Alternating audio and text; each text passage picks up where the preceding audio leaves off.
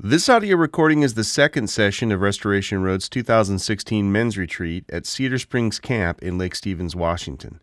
The title is The Battle is Spiritual and Internal. The speaker is Brian Dixon. More information can be found at restorationroadchurch.com. All right, so I am privileged with sharing this next session. This next session being The Battle is Spiritual and Internal. And so we heard last night just how prevalent sexual sin is within the church, obviously within our world, but more so just the impact that that has in the lives of each other, of our families, of our brothers in Christ, the damage that we see it takes place within the family and within our brotherhood when it is fully indulged in. We saw that, and Eric, thank you so much for sharing your story, for being brave enough to come and share that. That was a huge impact for all of us, and we need to hear that. We need to hear how it has impacted a brother and how a brother is able to say, I need Jesus, and I'm going to walk in the light, and it's not perfect, and it hasn't been clean, but it is what I'm doing, and I'm now in the light. And thank you, Jesus, because we need to hear that, like the story we heard of the guy riding the dragon. You know, it's like, oh yeah, I've been on the dragon. I've been on the dragon, and I've destroyed cities as well. And so, this morning, for this session, we will talk about how we take the battle with sexual sin deeper into our hearts. Because the truth is, as much as we want to believe, and as much as we're being told by the world, it is a battle of the flesh, it is not. We know in Ephesians 6, it teaches that this is a spiritual battle. We are in a battle that is with forces we cannot see, but are very real. And they manifest themselves in physical ways. And so we're going to look at the core of this, going to our hearts, because that's really where the battle is taking place. The battle is for our heart. And where and who our heart swears its allegiance to. All right, that's where it's happening. And so we're going to take a look at that this morning. Just a little side note. I've also been in ministry for 10 years, not as like a lead pastor thing, but been in youth ministry, worship ministry, and now a pastor at our church as well. And so for 10 years, I have been ministering with guys that have had this issue, myself included. But the one thing I've always noticed, the approach that guys have when they come to this, it's like, all right, here's my list of do's and don'ts. Here's the behavior modification that I'm going to apply to this. I won't do this. I won't look at that. I'll safeguard this. I'll start doing these things. And that's great. But I always ask, what's your goal ultimately in this? Now that you've brought it up, like, what's the goal for you? And no joke, what I've heard more often than not, and this is not the first time or the only time I've heard this statement, but I've had guys say this to me. My goal in this is that I could be in a room full of porn and not be tempted. And I'm like, okay, well, there's two. Yeah, good luck. There's two major problems with that one. First and foremost, your heart hasn't changed. Your focus is still on you. And how do I know that? Because you're still in a room full of porn. Yeah. All right? And so the Lord wants to change our heart. He wants to captivate our heart. He wants to show us and lavish His grace on us in such a way that our hearts will be so repulsed by the darkness that we don't find ourselves in a room full of porn. And so, here's a quick question to kind of go along with this idea. When is a thief no longer a thief? When he quits stealing. When he quits stealing. Okay, that is actually wrong biblically. That is what the world. Yeah. Yes. When his what changes? His heart changes. When his motivation changes. Okay, there's this really cool passage in Ephesians chapter 4. In that chapter, there's this idea of putting off of sin and putting on of God's righteousness. All right? But what it teaches in that is not so much that we just then take this on, but that we end up changing. And that is what takes a man from being a sinful, broken person to a godly man, is his motive changes. Listen to this verse, Ephesians chapter 4, verse 28. Let the thief no longer steal, but rather let him labor, doing honest work with his own hands, so that he may have something to share with anyone in need. So when is a thief no longer a thief? It's when he works to contribute to the needs of others. Or in other words, his heart has been so changed by God that he no longer steals for his own needs, but he works hard and honestly so that he can help provide for the needs of others. And I just wanted to share that and to show that, that this, again, is a battle that's internal. It's in the heart, where the world will look and say, okay, we stopped stealing. He's good to go. Let him go. He's not a thief anymore. What the word teaches us and what the truth is, and until the heart has changed, you're still a thief. Until your heart has changed, you're still addicted to lust and porn. And that is what God is after. So how does this kind of change happen then for the Christian? How does someone go from being steeped in sin, in sexual sin, and find freedom? How does that happen for somebody? How do they get out of that powerful grip? Talk to me, brother. All right, I'm bringing it. Here it comes. Here comes. Jesus. I could have just done that, but anyways. I'm hoping in the next little bit as we open up God's Word and I share some stuff, that it does encourage you guys to see that we can fight this and that we can be free from it. I think so often the thought is like, there's no way. It's too powerful. But we're going to see that that's not true. All right? We're going to see that God is greater than. Amen. So first off, just something I want to highlight is the cause, again, of sexual sin is not external, but internal.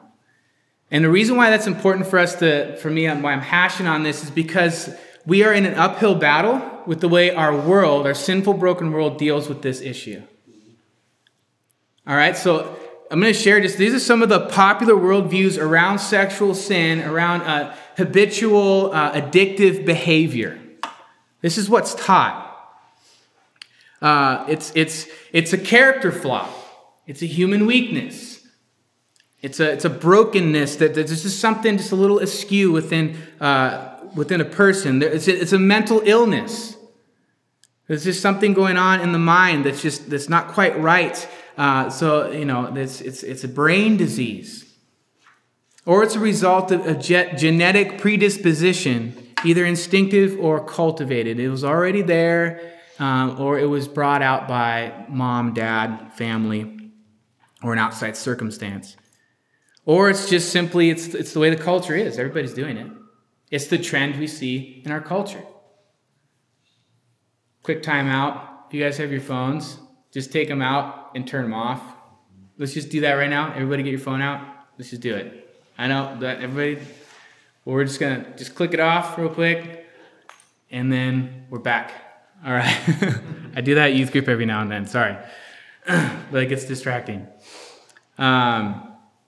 But again, all of this are these outside things that are happening, that happen to us. Okay, we live in a culture where it's not my fault. It's not my fault. We blame everything else. It's the gun, not the shooter. Yep. All right, it's the school and its educational program and its teachers. It's not the student who doesn't study or do anything to actually get a good grade. And this is something that guys say often, actually. It's my wife's fault I look at porn, not mine. If she would give me more sex, I wouldn't go and look at porn. That's said. And that's said actually often. It's not my fault, it's my wife's fault. Again, notice how all these are pointing out. It's an outside circumstance. It's someone or something else to blame for the primary cause of sin. But Colossians chapter 3, it identifies sexual sin. It defines it in this way. Colossians chapter 3, verse 5, and it says this.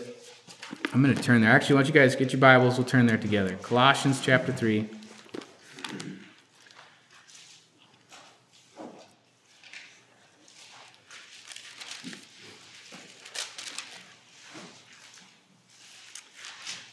Colossians chapter 3, verse 5 says this. Put to death, therefore, what is earthly, where? In you. What's earthly in you, sexual immorality, impurity, passion, evil desires, and covetousness, which is idolatry.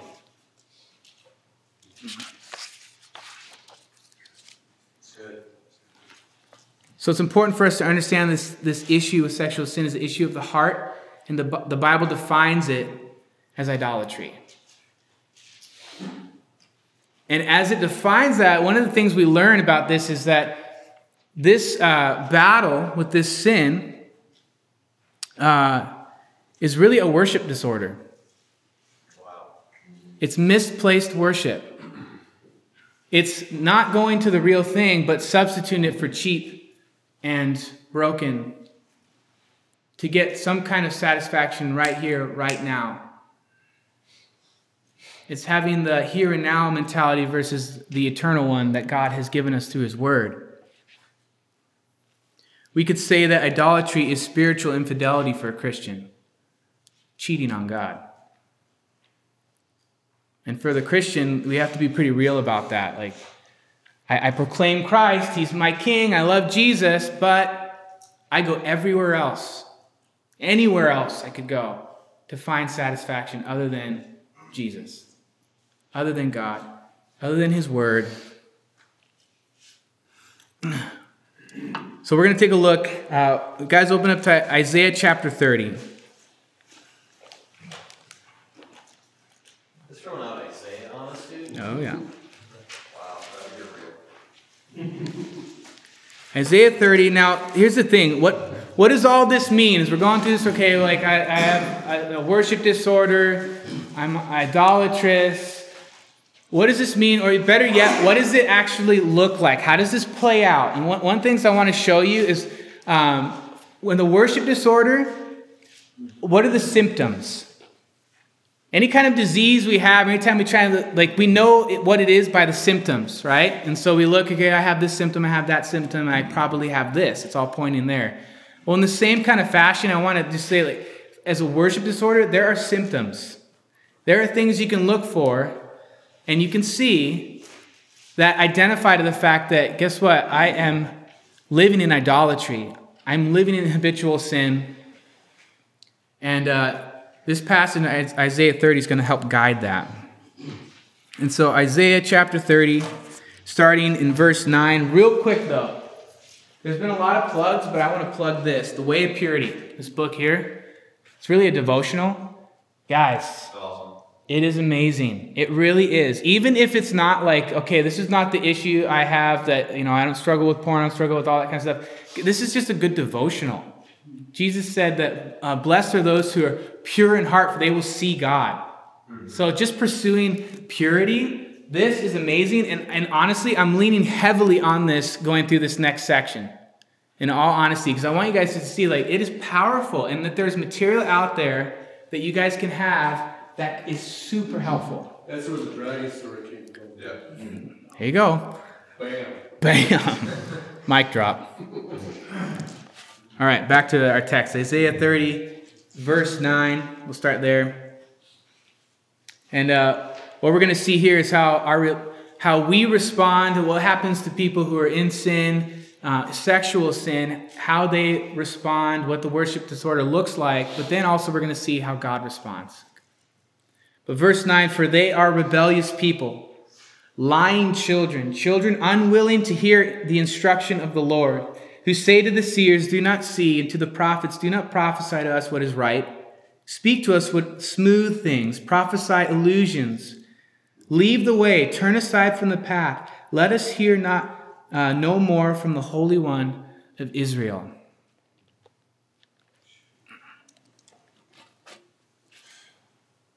There's four things we see here, okay, that relate to someone who is caught in habitual sexual sin. There's four things we see here. First, rebellion. They're rebellious people. They're deceitful. They're lying.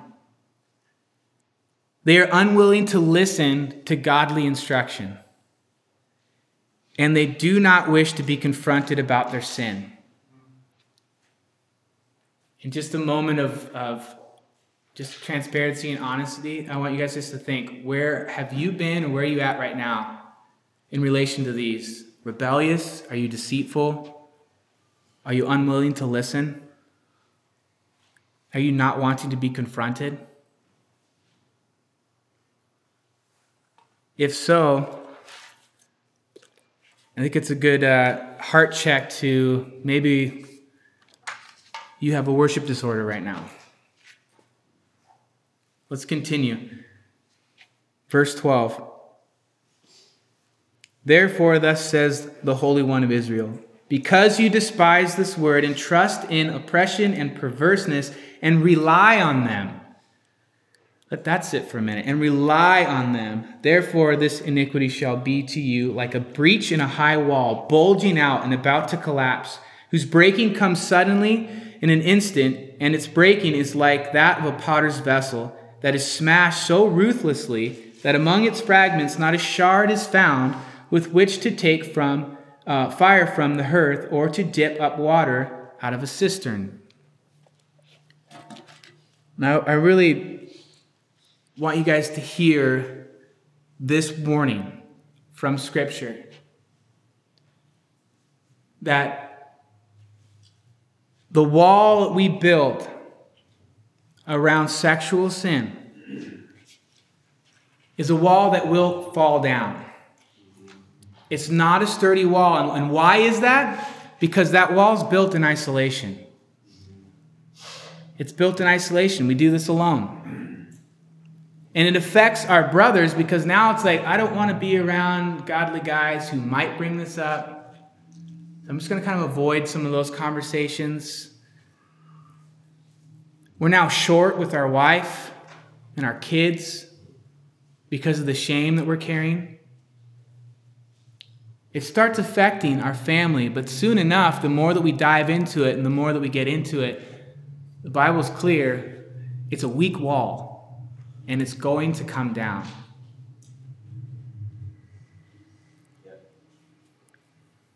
Here's the thing, when we're in isolation, Ephesians talks about the devil being like a lion, and he's seeking to destroy and to kill and to steal. And I don't know, I've shared this before, but I don't know if you've ever seen how lions hunt.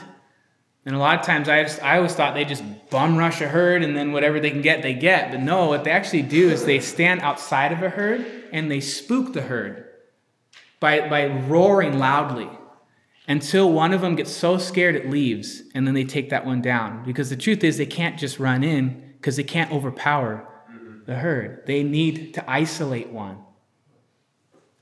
That is what the devil is looking for, and that is when he pounces, and he seeks to destroy your relationships, to kill your relationship with the Lord, and to steal all joy that you have.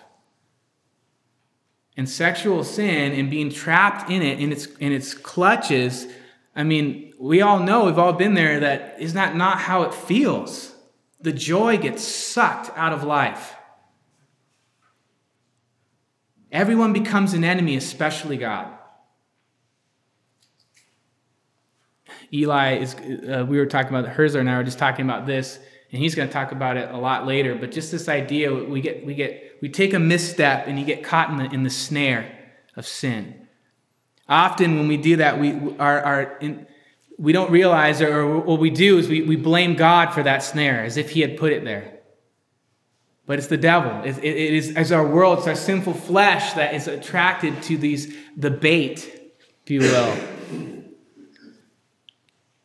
And it's not God who does that to us. Let's continue to read in Isaiah. So, verse 15. For thus said the Lord God, the Holy One of Israel, in returning, or repentance, and rest, you shall be saved. In quietness and in trust shall be your strength. But you were unwilling. And you said, no, we will flee upon horses. Therefore you shall flee away, and we will ride upon swift steeds. Therefore your pursuers shall be swift, and 1,000 shall flee at the threat of one, and at the threat of 5 you shall flee, till you are left like a flagstaff at the top of a mountain, or a signal on a hill, basically till you're alone. I'm running away from you, God. I'm running away from God's people. I'm running away. What we see here, what is being described here, is what's called escapism. I'm trying to escape. I recognize that there's a problem, and I don't want to deal with it. I want to get away from it. So I'm going to do whatever it takes to get away from it, to run away from that problem, to not face it. We also see that we can derive from this too. This just like that paranoia that comes with it. What if I get caught? What if they find out? More so, I've had this thought when I've been caught up in this too, is like, God hates me. God is he's waiting to take me out. At any moment, he's going to come around that corner and just be like, here I am. Guess what? Here comes a lightning bolt. I think in all honesty though, it's like that in our relationship with the Lord, we start thinking like that. Like God is the enemy. And now he's hunting me down. He's coming after me. So I have to get away. Like I can't stay here anymore because nothing's safe. And when you get really steeped in the sin, really irrational fear now becomes part of your life. Not socializing, good friends, I don't want to see them, I can't see them. I can't go there, I can't do this, I can't do anything now because if this comes up, who did I lie to? What was the lie? All these things now, I have to keep track of all this stuff. It's too much. So I avoid. I get on my horse and I ride. I get out of there. So far, as we've looked at this text, we are seeing symptoms of the worship disorder. Rebellion, deceitfulness, not willing to listen to the instruction of the Lord, not wanting to be confronted, running away and trying to escape, paranoia. What if they find out? We're trying to hide now. I don't want anybody to see. I gotta hide this sin. What's happening though, I think when we say or mention the word idolatry, and it'll talk about this a little bit more in the text. Often what we see is the things that men will go and worship. But let's be clear, what truly is happening is they're worshiping themselves. My old pastor at the church I was at before, he said this. He's like, sin is not all the stuff we do. That's the byproduct of sin. What sin is it's an inward focus. It's when I stop looking out to God for my source of joy and hope, and when I go and I start looking at my heart, my own heart, which the word teaches is deceitful above all things and desperately sick. So when that inward focus begins to happen and we start listening and trusting my gut, my heart, this is what my heart says, guess what's going to happen? Things are going to start being deceitful and desperately sick. So we see these symptoms of a worship disorder, this idolatry, this seeking after lowercase gods, if you will. and demanding from them to give us what only God can give us, which is satisfaction. And is that not what we're looking for? That deep satisfaction that only He can give. There's this quote I came across as I was studying this, and it was interesting. I can't remember who said it, and I think there's like a debate on who said it, but anyways. It's every man who knocks on the door of a brothel is looking for God. And it resonates. Because we know that that's true. There is something that we are trying to get fulfilled, get satisfied, and it's not working.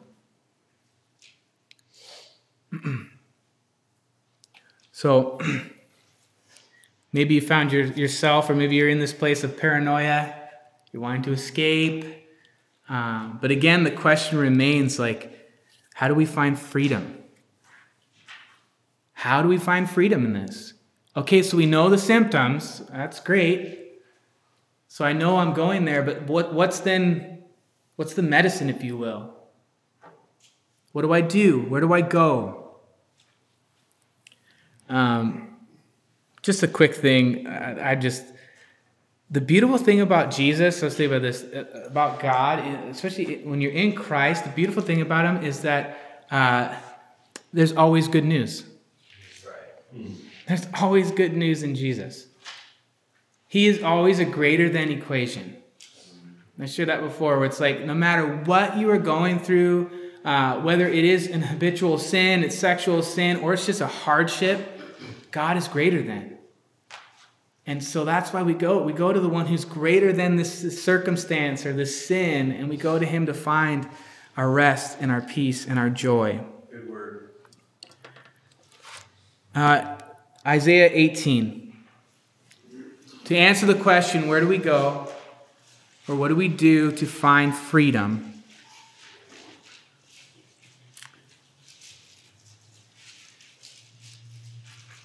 I think actually more so to answer the question, kind of like we're going to start seeing how God responds and what God is doing in all of this. And this is a totally different picture than what we tend to paint of Him. Verse 18, Isaiah 30:18. Therefore the Lord waits to be gracious to you. The Lord waits to be gracious to you. And therefore He exalts Himself to show mercy to you. For the Lord is a God of justice, and blessed are those who wait for Him. The only thing that can change a heart is the grace of God. Now, when we hear that, we hear the grace of God. I think if we're being honest, a lot of times the thoughts that we've had maybe in the past, we're having now is we view God's grace as something that is weak, that's meek, it's mild, it's just kind of like, oh, that's really fluffy and nice. That's good. But I argue that the grace of God is one of the most powerful things we can ever encounter. Because think about, the grace of God is the only thing that can change a heart. The grace of God is the only thing that can give hope to a man who's hopeless. The grace of God is the only thing that can change a man so that he is no longer a thief because his motivation and heart has changed because of the grace of God that He has shown to him. The grace of God is powerful. And it sustains a man and it fulfills the desires of his heart. And God longs to be gracious to us. Look at that again at verse 18. Therefore the Lord waits to be gracious to you, and therefore He exalts Himself. He exalts Himself to show you mercy.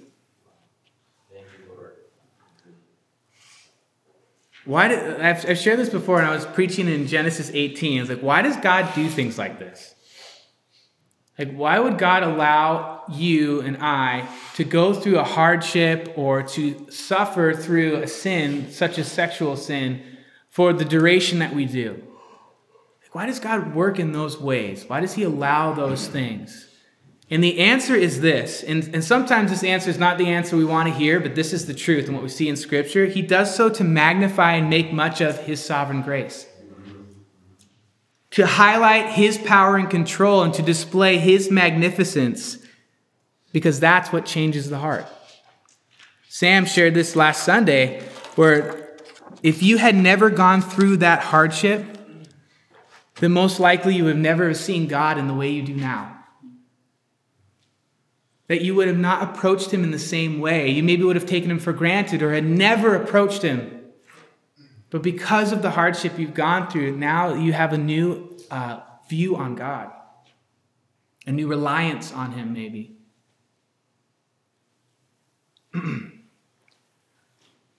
So how does someone change his ways and become free? We see God is waiting to give us grace. And that he is a just God, he is a good God, and he wants to give his grace. Look at verse 19. For a people shall dwell in Zion, in Jerusalem. You shall weep no more. You will surely be gracious. He will surely be gracious to you at the sound of your cry. As soon as he hears it, he will answer you. Amen. And though the Lord gives you the bread of adversity and the water of affliction, yet your teacher will not hide himself anymore. But your eyes shall see your teacher, and your ears shall hear a word behind you saying, this is the way, walk in it. When you turn to the right and when you turn to the left. Did you see it? The answer to the question, how do we find freedom? It's in crying out to God for help. Jesus said, blessed are those who mourn, for they shall be comforted. What he's saying there is, blessed are those who mourn their sin, who understand the depravity that they are in. And in that, they cry out, God, I need you. I can't do this. I can't do this. I can't get out of this. Grace, as it enters our life, it's like a light switch coming on. So all of a sudden, it's like, oh, this is where I am. I need to get out of this. I can't be here anymore. I always kind of joked around about this idea of like, I think it would just be hilarious. Like if you went to like a nightclub where there's like all the lights are low and everybody's like dancing, whatever, and you just turn all the lights on. Guys like, this is weird. Because it's all in the light now. And everyone's sweaty and gross, and it's like, oh, this is actually the grossest thing. What are we doing? Let's just leave now. When you think about that, that essentially, the lights are coming on, and we're having this moment of oh, that's what I'm doing? That's where I'm at? Yeah. I can see now where I need to go and what needs to go. So when God shows us his grace, it's like that light coming on for us. And this is what then happens when the light comes on. Verse 22. Then you will defile your carved idols overlaid with silver and your gold-plated metal images. You will scatter them as unclean things, and you will say to them, be gone. Yes. As Sam was sharing last night, that verse in 1 John is, walk in the light as he is in the light. And we have fellowship with our brothers. We find forgiveness for our sins.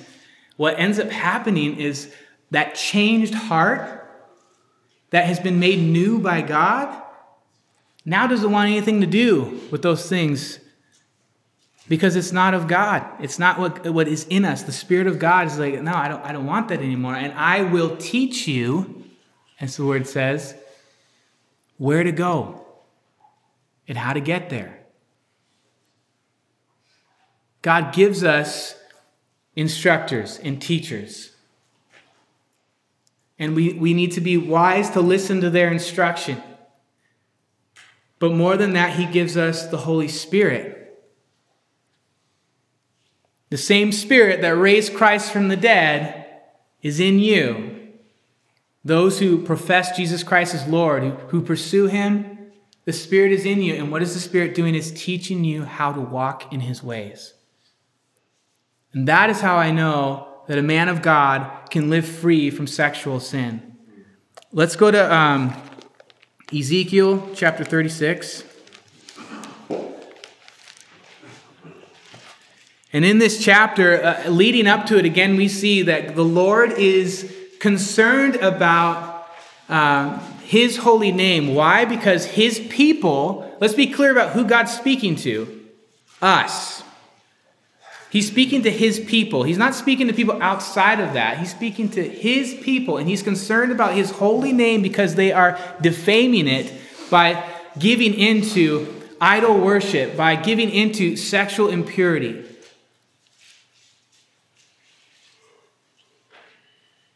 But listen to what the Lord says. Ezekiel prophesies this word. And he says, I will give you a new heart and a new spirit. And I will put that within you. And I will remove the heart of stone from your flesh and give you a heart of flesh. And I will put my spirit within you and cause you to walk in my statutes and to carefully obey my rules. Amen. God not only shows us or tells us where to go, but then he gives us the ability to actually get there. In essence, we basically are piggybacking on our dad. I mean, it's that dependent. He's doing that much work. So you're going, all right, I don't know if you guys have ever been on a hike with little kids, but you get to that point where it's like, okay, I either carry them or we just don't go anywhere, And so it's like, I get on the back, and you're just kind of like going. And man, sometimes, what's cool about being a dad? I'll just throw this out there. You get dad strength, dad speed, dad sight. Like all that kind of stuff comes. It's like a little added bonus. So like you can just go right up to the top of a mountain, just like, I got a kid on my back, no big deal, go on the top. Anyways, little side note. For those of you guys, they're dads, you know what I'm talking about. Yeah, you just catch things you would have never caught before. It's like a bullet. Bing, that's weird. Put it down. Anyways. But the dependency that my kid has on me when they get to that point. And in the same way that they don't like dilly-dally around the fact that they need me to carry them. It's like, Dad, I need you. I can't walk anymore. There's no question about it. And they're not asking anything else. They're not looking to anything else to take them the rest of the way. Dad, I need you to do it. And that in the same way as God's children, with the new heart that God has given us, Dad, I need you. I need you to carry me through this. Yeah. And the beautiful thing, what we've seen already, is that he is waiting to give you his grace. He wants to. Okay, and we look at him as that dragon waiting to come out from his sleep going, what did you do wrong? Fire and flame. It's like, no. He's waiting to give you his grace. So we call out to him, God, I need you. Please, Lord, would you save me from the sin that I'm in? Would you show me the way to go? Would you help me to walk in the light as you are in the light? That's where I want to be. God's like, all right, let's do this. Now, this is cool. I'm gonna finish out. If you guys, I'm sorry, I got you all over the place, but back to Isaiah 30. Verse 23. These next couple of verses give us just a really cool picture of what happens when we're now on the other side of this. And he will give rain for the seed with which you sow the ground, and bread, the produce of the ground, which will be rich and plentiful. And in that day your livestock will graze in large pastures, and the oxen and the donkey that works the grounds will eat seasoned fodder, which has been winnowed with shovel and fork. And on every lofty mountain and every high hill there will be brooks running with water. In the day of the great slaughter, when the towers fall. Moreover, the light of the moon will be as the light of the sun, and the light of the sun will be sevenfold as the light of 7 days, in the day when the Lord binds up the brokenness of his people and heals the wounds inflicted by his blow. Praise God. The load is lifted. We get a picture of restoration here, where now things have changed. Namely, in our heart change, the way we view our life, the way we view God, the way we view others. And I love that idea, like the moon is now like the sun, and the sun is sevenfold. It's just all of a sudden that light, that burden is so light, it's just like, man, this is good. My life is good. And I have a good God who, when I needed it, gave me his grace every time. Every time I needed it. So I encourage you guys to remember the symptoms, the rebellion, the deceitfulness, not willing to hear instruction, not wanting to be confronted, trying to escape, being paranoid. All these things, as you start feeling those things, you start sensing those things, you start seeing those things play out in your life, light bulb, I might be having a worship disorder here. I might be misplacing my worship into something that's cheap and not God. And as we back up and we kind of start seeing, okay, what does the word say about God? I know what it says about where I'm at right now. What does it say about God? That God is graciously waiting. That he wants to show me his love. And he will teach me how to get out of it. He will show me where to go and how to walk in his ways. That's the God that we love and trust and serve. One that has not left and abandoned us, but one that is alive and is still teaching us through his word. So I encourage you guys to know God's word. To, more than that, love God's word. Because this is where the Holy Spirit works and teaches and speaks to us. And in and through that, our hearts become changed and we become more and more like God in that we want to love and we want to stay out of the darkness and live in the light. And here's the cool thing about this is when we start living in the light and that becomes more consistent for us, it's easier to recognize the darkness. It's easier to go, like, becoming so familiar with God's word and who he is, it becomes easier to recognize that's darkness. It's not a confusion anymore. It's like, okay, I don't want to go there. And when I do get there, I go, you know what? I'm here. I recognize what this is. I need God. I need to get out of that. And it does truly become easier. The more we spend time with the Lord, the more we spend time in his light, it does become easier to go, I need to be back here in the light. Because we're spending more time in that light, becoming more familiar with it. I hope that was an encouragement for you guys. I hope that as you move forward, just in your walk with the Lord, whether that be a sexual sin or any sin really of that matter, that you would approach it in this way. And remember the God of grace, who is your God. Let's pray together.